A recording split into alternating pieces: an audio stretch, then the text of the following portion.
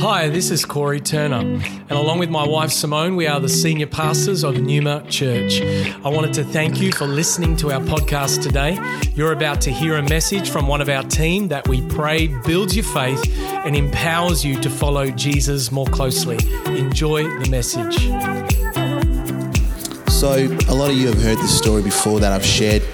My first car was a black Jeep Wrangler.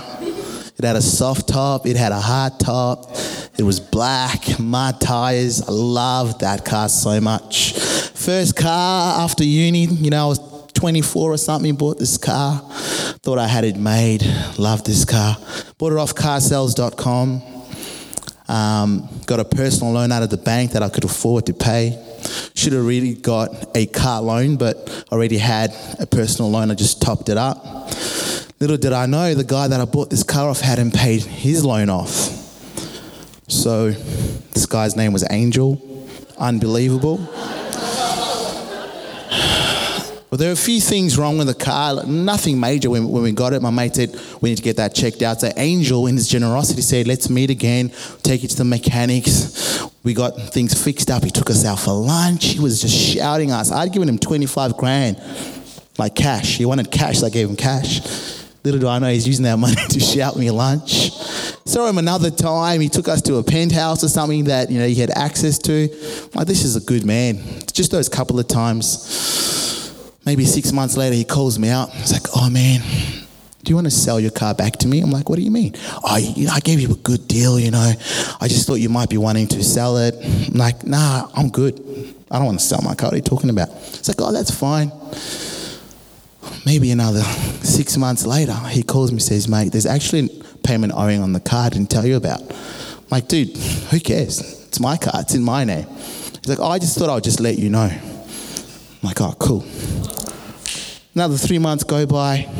He calls me. He's like, there's still money owing on that car. Like, we need to meet up. I'm thinking, what is this guy talking about? I'm out at dinner. I'm having a great time. I get home, my mate's dropping me off at home, but I'd park my car on, close to the tram, maybe about 500 meters from home, because I was just trying to rush to work, so I'd park close to the tram, jump on the tram. The car's not there. Oh, maybe I didn't park there. Maybe I left it at home. It was a little closed. I thought I was just parked there. Let's go home. My car's not there. What? The car's been stolen. Literally, I thought the car had been stolen. That's how oblivious I was to this guy and what he was saying. It just didn't make sense to me. We go to the police. Car's been stolen. We're reporting it. Nah, there's no record of that. We'll let you know if we find who's stolen your car, if it comes up. Thanks, guys. I'm with a mate of mine. He drops me off. He's like, bro, don't stress, mate. At least you got your health. And this guy's been through a lot with his health, so he just knows what's most important. It's like, it's just your car, bro. For me, it was the biggest thing. At this point, I think the car's been stolen. I'm just having some time with God before I go to bed. I get a call from the cops. Oh, hey, your car's been taken by Macquarie Bank. It's been repossessed. There's nothing we can do for you. Talk to Macquarie Bank.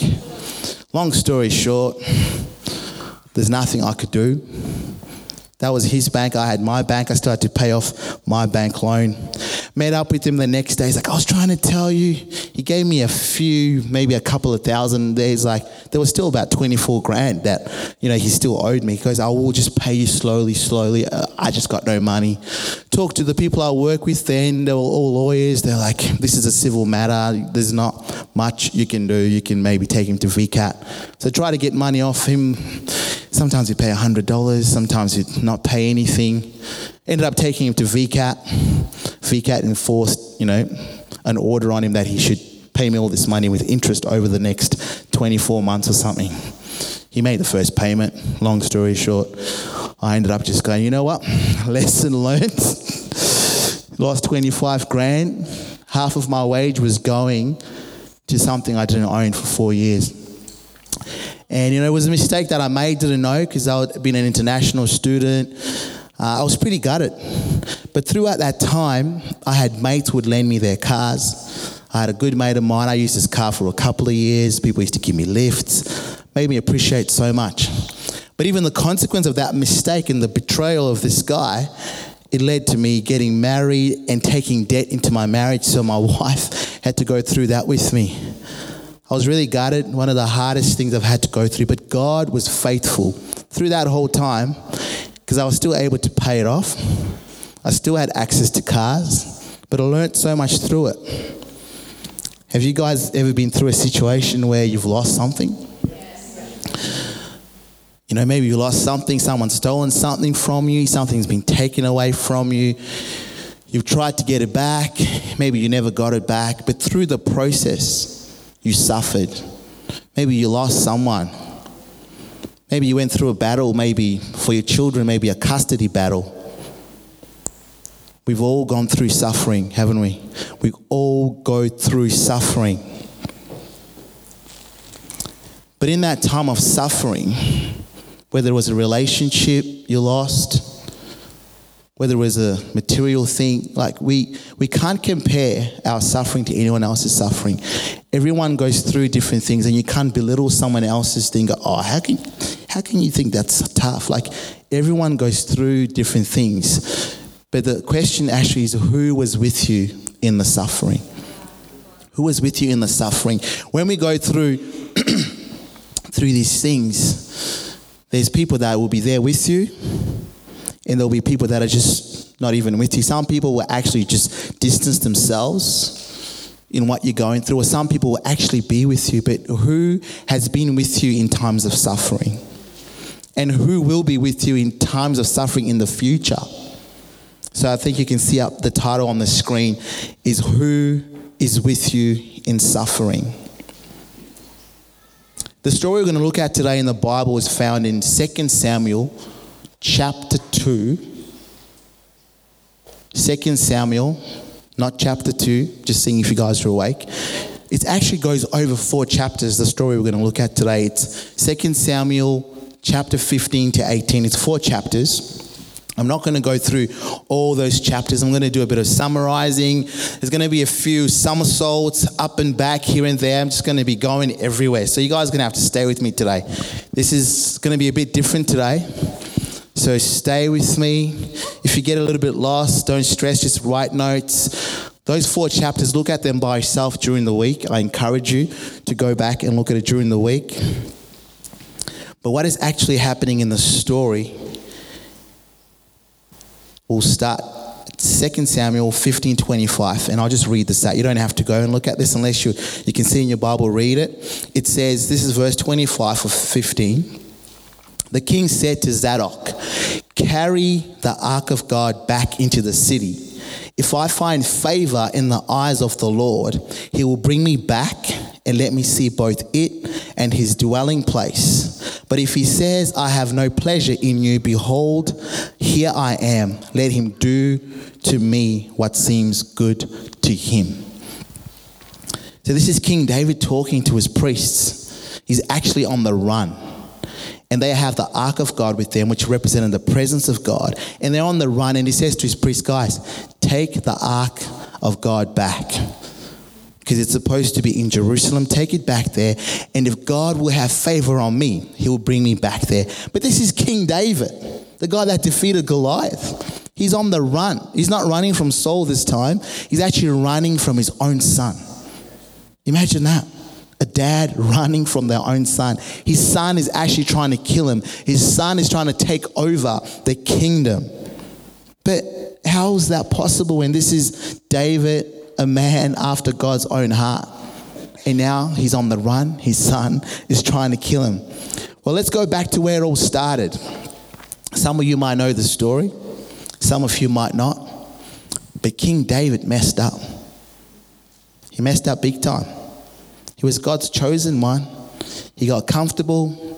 The rest of his men were out in battle. He decided to stay at home and not go to the war. And then he sees a beautiful woman, Bathsheba, having a bath up on the roof. And he commits adultery.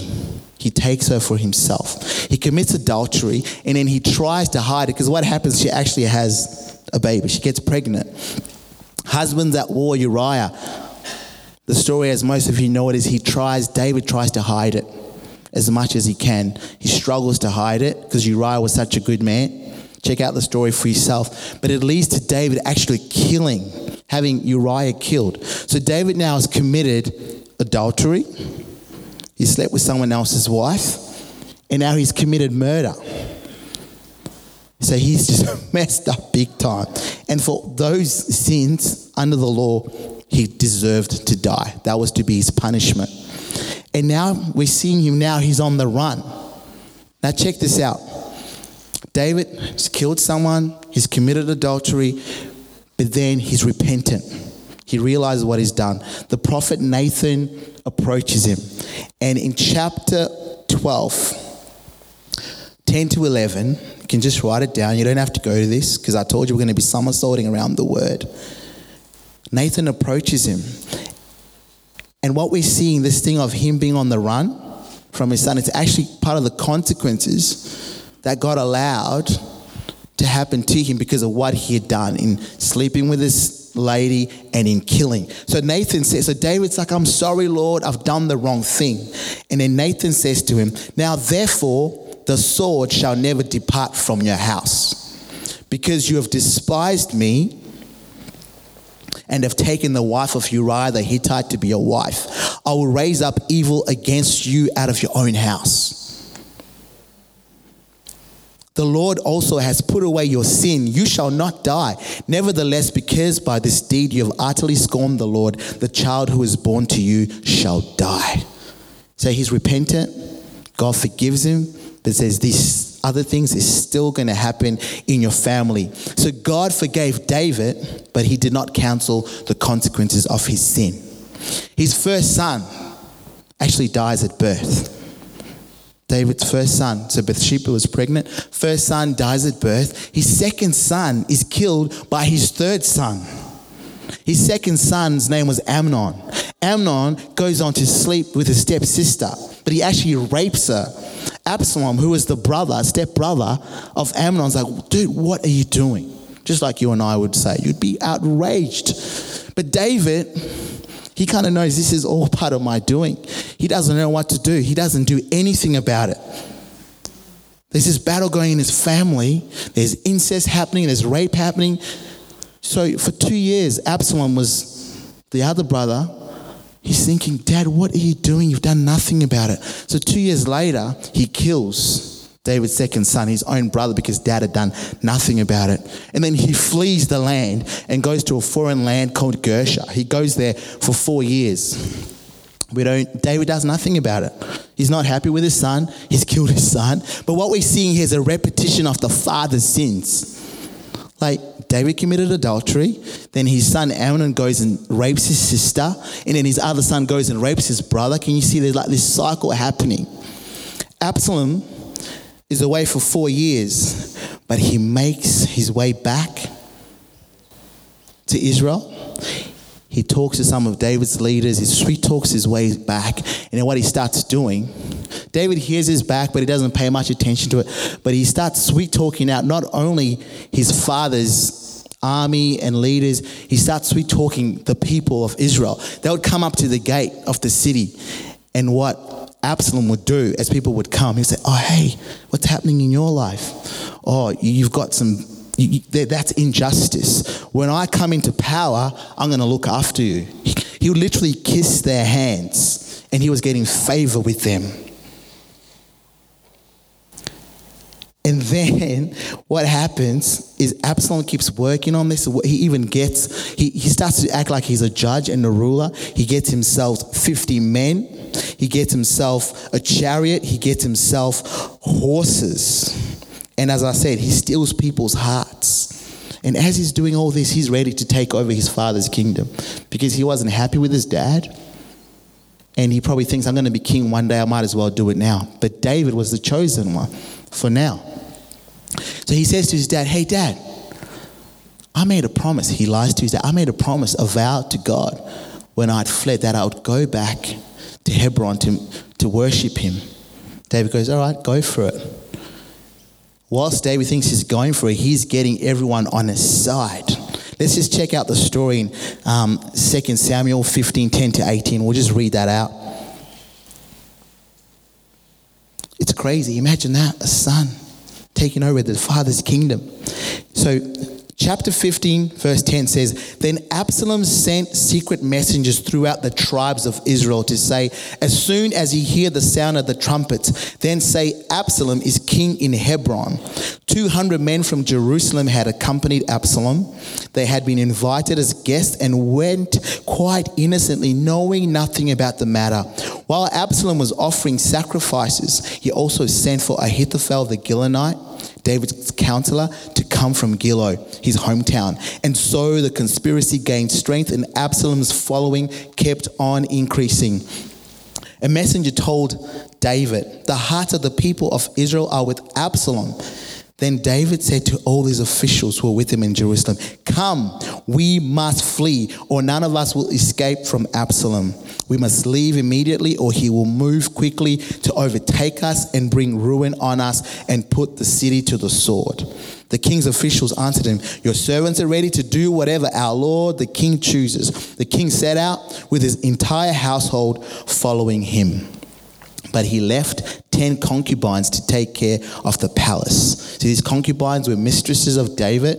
He had wives, but concubines were actually lower than the wives. They were mistresses. Don't ask me what he was doing. That was not God's intention to have so many women, but this is just part of the story. I don't have any concubines myself. Verse 17. So the king sets out with all the people following him, and they halted at the edge of the city. All his men marched past him, along with the Kerethites and Pelethites, and all 600 Gittites who accompanied him from Gath marched along before the king. So we can see support is building for Absalom, and he's taking over from his dad. And not long after this is where we see that point where David said, as he's on the run, he says to his priests, take the ark back. Because he knew if he kept the ark, God's presence, he was almost taking things into his own hands. But he knew why he was in the situation, because of what he had done wrong, why this was happening with his son. So he says, take the ark back. He humbled himself. He surrendered himself to the Lord. He didn't want Jerusalem, the city, to be destroyed, because he knew if he stayed and had a war, the people would be destroyed, the city would be destroyed. So he decided to flee. So what I want us to do as we continue to go through the story, you guys still with me? We want to see, as we look at the story, so who was actually with Absalom in his rebellion, and who was with David in his suffering? We just want to have a look at that. Who was with David in his suffering, and who was with Absalom in his rebellion? Who was with Absalom? So we just read those few verses. Chapter 15, verse 11 tells us that Absalom invited 200 men as guests to go with him to Hebron, and they went in their innocence and they knew nothing. So he's got 200 men with him. It says the conspiracy grew and the people with Absalom kept increasing. And then a message goes to David and says, the hearts of the men of Israel have gone after Absalom. Israel as a nation was rebelling against its king. This is who was with Absalom. But who was with David? We heard it. All of David's household, except for his 10 concubines, went with him. We also hear that there was the Cherethites, the Gittites, the Pelethites. They were recent joiners to David. They were all foreigners who had just joined him before all this had happened. They'd come from a poor background, broken background. They'd come and join forces with David. Now David's on the run. It's like, what are you doing? Don't come with me. Stay in this good place and, follow Absalom. But Ittai the Gittite says this to him. He says, as the Lord lives, in verse 21, as the Lord lives and as my Lord the King lives, wherever the Lord the King shall be, whether for death or for life, there also will your servant be. He was so loyal. Ittai the Gittite. People were being so loyal to David. This loyalty was like that of Ruth to Naomi in the Bible, if you know that story where Ruth goes to Naomi, wherever you go, I will go. They were so loyal. It's when you're in trouble, when you go through suffering, that you really, really realize who are your true friends, who's your family, who's for you. That's when you really realize, and this is where David was. And people, he thought these were just new friends. They stuck with him. Who was with David? In verse 23, it says, all the land wept aloud. All the land wept aloud. Many people were on David's side for all the land to be weeping aloud. They were all on his side. But he didn't want the city to be destroyed, so he runs. Even his priests came with him, Abiathar and Zadok and all the Levites. They were all coming with him. Who was with David? I love in verse 31, it says this, and it was told to David, Ahithophel is among the conspirators with Absalom. And David said, oh Lord, please turn the counsel of Ahithophel into foolishness. So Ahithophel was actually a counselor to David, an advisor, but he hears news that Ahithophel has gone to support your son who's rebelling. And David prays, Lord, would you defeat the counsel of Ahithophel? David praying, this prayer shows us that he was dependent on God, that God was with him. God had not rejected David. Years before, God rejected King Saul. But God here had not rejected David. David was being temporarily punished as per what the Lord's covenant with David said. In 2 Samuel 7:14-15, God says this to him. I will be to him a father, and he shall be to me a son. When he commits iniquity, I will discipline him with the rod of men, with the stripes of the sons of men, but my steadfast love will not depart from him, as I took it from Saul, whom I put away before you. So who was with David? The Lord. The Lord was with David. So David's just prayed that prayer. Lord, would you confuse the counsel of Ahithophel? What then happens just after that is David is now going up the Mount of Olives with all his people. And then one of his people comes out of nowhere. His name was Hushai the Archite. You guys are like, where do you get this stuff from? It's there in the Bible. Check out 2 Samuel. Hushai the Archite rocks up. Hey, David, I want to give you counsel. I want to give you advice. I want to be your guy. And David goes, no, I don't want to be a burden to you. But actually, because you're so wise and you've been a counselor to me before, I want you to go back and I want you to be a spy. I want you to go and confuse the counsel of Ahithophel. So he sends him. So he's just prayed, God, could you confuse Ahithophel's counsel? Then Hushai the Archite rocks up, and then David sends him to be a spy. So David's got people on his side. He's got the Lord. He's got Hushai the Archite. But who was with Absalom? There's more. It keeps building. So we've just talked about Ahithophel. Ahithophel was actually Bathsheba's grandfather. So he was family to David now. But he betrays David and he goes with Absalom. And this is what Ahithophel does to show you how much he was in support of Absalom. 15:21 says, Ahithophel told Absalom to go. He says, go into your father's concubines, who he has left to keep the house. And all Israel will hear that you have made yourself a stench to your father, and the hands of all who are with you will be strengthened. Do you get what he's saying there? He's saying, go and sleep with those 10 concubines, your father's concubines. Go and sleep with them in broad daylight so people will know that you are king. This is what Ahithophel is saying to him. And so this Absalom did, fulfilling what Nathan had prophesied. This was part of the prophecy from Nathan. That time when Nathan was talking about to David, this is what's going to happen to your family. In 2 Samuel 12:12, this is what Nathan says. Thus says the Lord, behold, I will raise up evil against you out of your own house, and I will take your wives before your eyes and give them to your neighbor, and he shall lie with your wives in the sight of this son. It was against the law to sleep with your father's wife. You see that in Leviticus. So Ahithophel was with Absalom. All the elders of Israel were here. They were all for Absalom. But one person who was not with Absalom was the Lord. The Lord was not with Absalom. 2 Samuel 17:14 says this. And Absalom and all the men of Israel said, the counsel of Hushai the Archite is better than the counsel of Ahithophel. So there's been a bit of a battle. Ahithophel has been giving King Absalom, giving him advice. And they were like, this is good, this is good. And Hushai, who was a spy, is just listening in, waiting for the right moment. Absalom goes with that advice. He sleeps with the concubines.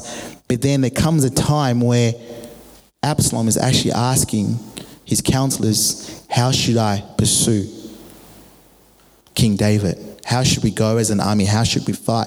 And Ahithophel gives advice, but then Absalom goes, what about you, Hushai? He thinks Hushai is good to him. He goes, what do you think? And Hushai says something totally different. And Absalom goes, and his men goes, that's what we will do. But how this shows us that the Lord was not with Absalom comes from this. It says, for the Lord had ordained to defeat the good counsel of Ahithophel, so that the Lord might bring harm upon Absalom. The Lord wanted to bring harm upon Absalom because he was messing with his chosen one. The Lord was not with Absalom. Even Ahithophel himself, who was now counseling Absalom, after he sees that his counsel is not going anywhere, it's been rejected, do you know what he does? He goes off by himself. Now he's suffering. Who's with him in the suffering? No one. He goes off by himself and he actually puts everything in his life in order and then he hangs himself. That was Ahithophel. That's what happens to him. Who was with Absalom? Who was with David? You guys still with me? Yeah. There's a lot in there, a lot of somersaulting around, bit of ninja like my son. Who was with David? The Lord was with David. But there's more people. I got more to tell you. Yeah. So now Absalom is chasing his dad with his army. And his dad knows he's coming. And on his journey, he comes across other foreigners who give him bread, they give him wheat, they give him barley. They just provide for them. So there was even more foreigners that are with David. So he continues to be just led by God. But then his own troops that were with him, there's so much for David that they say, hey, in this battle, as Absalom and his army come, we don't want you to come and fight. We want your life to be preserved. We want you to be protected. So the troops were with David. And David said, cool, go for it. Let's read 2 Samuel chapter 18, 5 to 15. Welcome to Bible study this morning. 2 Samuel 18, 5 to 15.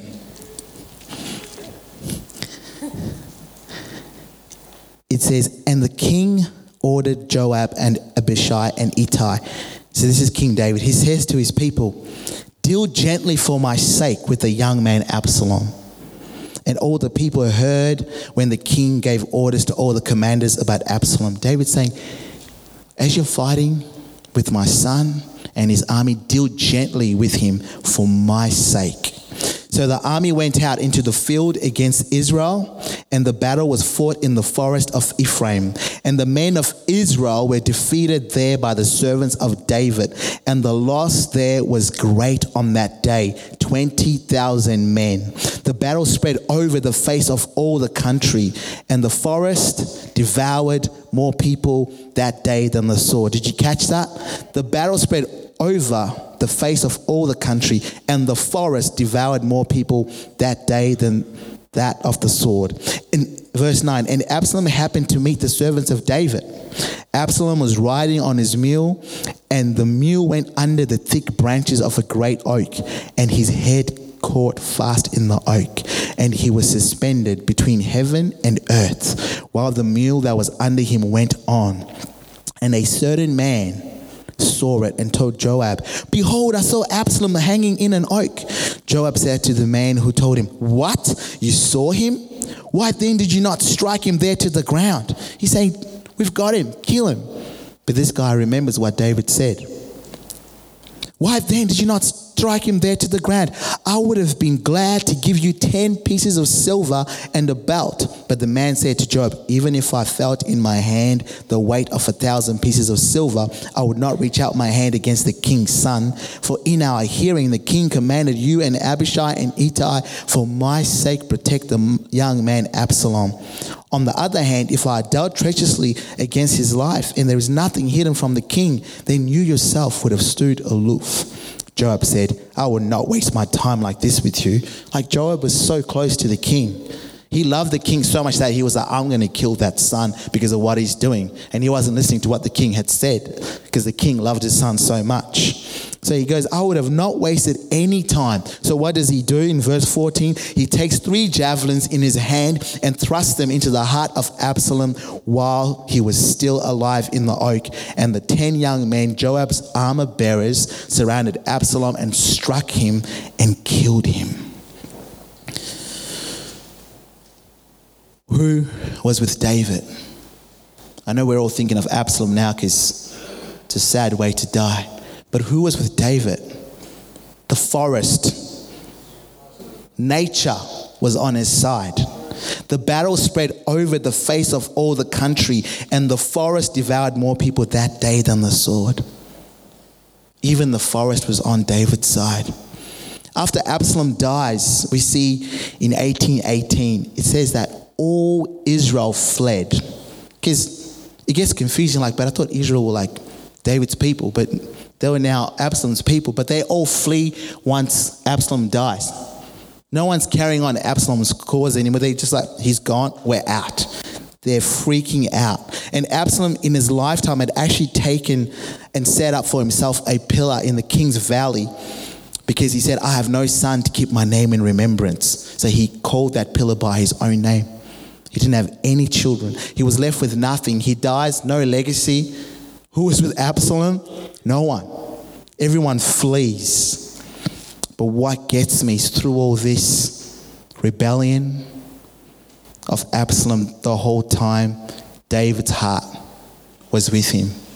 The father's heart never left his son. The son was trying to kill his dad.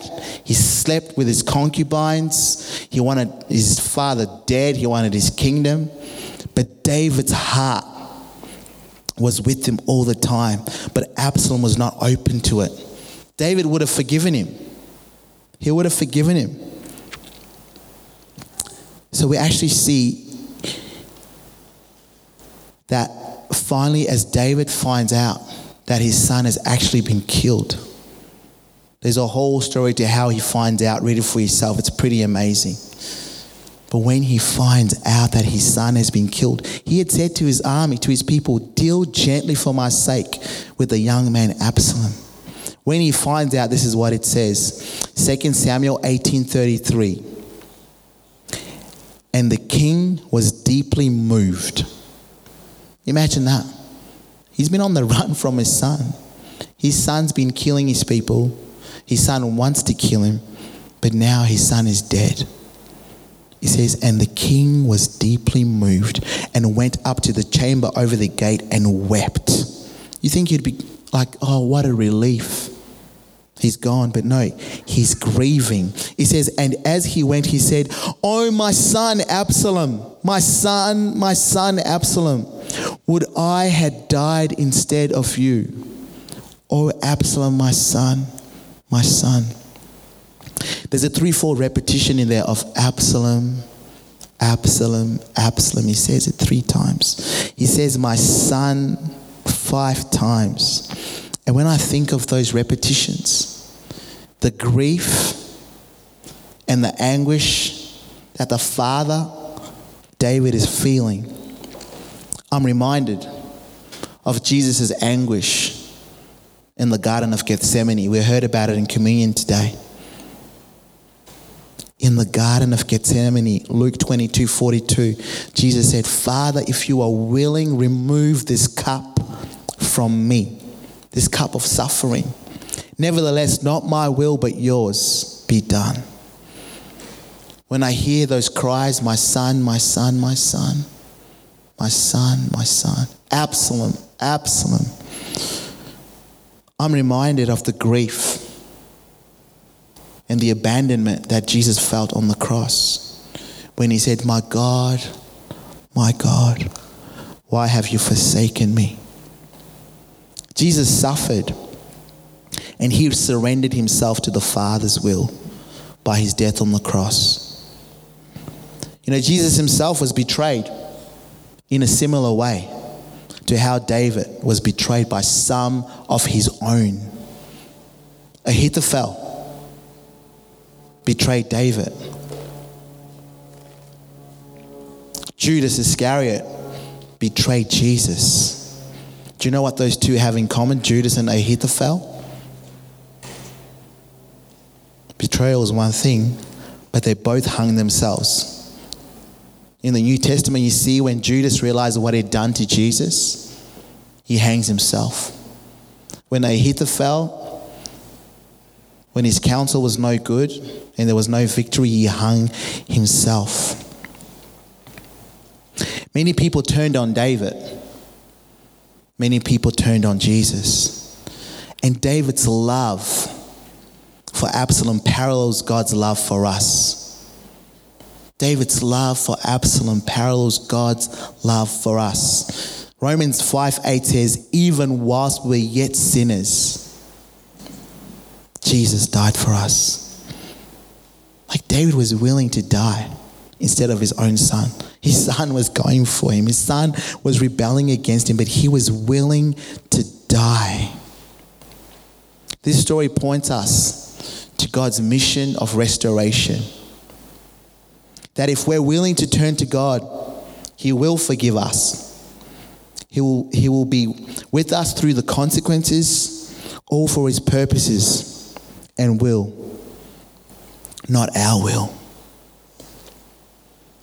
Even though we rebel against God,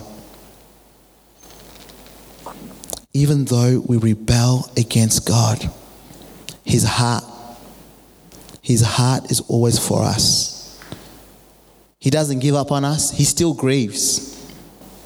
He still grieves for us. He is jealous for us. Why do we go through suffering? It all goes back to the fall.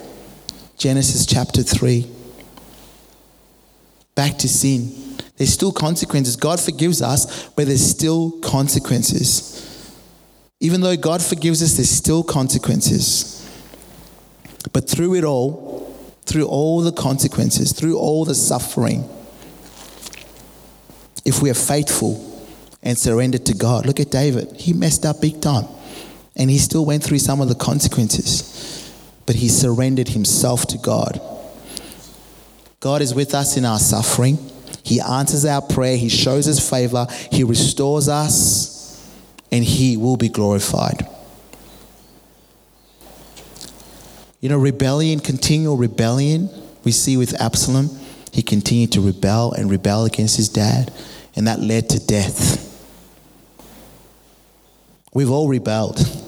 We look at rebellion and go, oh, that's a big word. I haven't rebelled against God. Who are you preaching to here? Everyone's saved. We can all relate to Absalom. Because rebellion is just us rejecting what God wants. Rejecting what God has for us. We reject what God wants for us, his will for us, so that we can satisfy our own individual desires, our own will. That is rebellion. We try and make things happen like Absalom. It was his call to be king, but he tried to run ahead. We can all relate to that. But repentance, surrender, and trusting in God is that gift that leads to eternal life and a relationship with God, not of our own works. Even David himself, he was a man after God's own heart, but he couldn't live a squeaky clean life. Only God can make a way for us, but he doesn't take away the consequences. See, I'm not trying to say God wants to punish us, that consequence is punishment. God actually uses consequences to keep us close to him, for us to depend on him. He's the one who is with us in suffering. In God's sovereignty, he doesn't take the consequences away. The consequences are not a payment for our salvation. We all know what consequences we go through or we've gone through because of decisions, mistakes that we've made, or things other people have done. What are we to do with those consequences? We're to be like David. Walk as one who has been forgiven. We've been forgiven. We humble ourselves and we rely on him. You know, for me, I made that mistake. You know, I do worse things than make that financial mistake, but that's just one of the examples that I have where I know it led to a lot of suffering for me, and I had to live through the consequences of that. But when I bought that car, God could have stopped that. Man, I was on fire for God. It's like, God, what happened there? Like, I was like, thank you, Jesus, you answered my prayer. I've got the car. God could have brought the car back. But there were greater lessons of trusting him, of depending on him, that I got to learn, because through all those consequences of my mistake, through all the suffering and the pain that I went through because of someone else's betrayal, someone else's deception, but God was with me through that suffering. The one who we run to, the one who you run to in the suffering is the one who is with you in the suffering. Who do you run to? What do you run to when you're going through tough times? When you're suffering? The one who you run to in the suffering is the one who is with you. Who was with David? Who was with Absalom? You see, this story that we've jumped around today, somersaulting around the story. This story is actually about a father and a son who had so much in common. So much in common. They were both sinful. They were both guilty. But there was one thing that set them apart. And that one thing was who was with them. That's what set them apart. So we're to run to God. Maybe you're going through something right now. Currently, put your trust in God, just like David. No matter the consequences you might be facing, run to God. No matter how much you've messed up, run to God. Surrender yourself to him again and let him lead you. Thank you for joining us for this message today. We don't assume that every person listening has a personal relationship with Jesus Christ. And so today, we invite you to begin following Jesus as your Lord and Savior. The Bible teaches that every one of us has been created for a relationship with God. Sin has separated us from that relationship, but God loved us so much that he gave us his one and only Son, Jesus Christ. Jesus lived, died, and rose again, conquering sin, Satan, and death itself. If we believe in our hearts that God has raised Jesus from the dead, and we confess with our mouth that Jesus is Lord, we will be saved. So if you're ready to pray in faith, turning away from your sin and believing in Jesus for your salvation, please pray this prayer. Dear Jesus, I believe that you are the Son of God, and I ask you to forgive me and cleanse my heart from all of my sin. I receive by faith the free gift of eternal life, and I ask that you would fill me with the Holy Spirit. I thank you that I am born again as a child of God, and that you have made me a new creation in Christ Jesus. In Jesus' name I pray, amen. If you have prayed that prayer for the first time, we would love to know and help connect you to a local church in your area. You can contact us on our website, numa.church. Thank you for listening.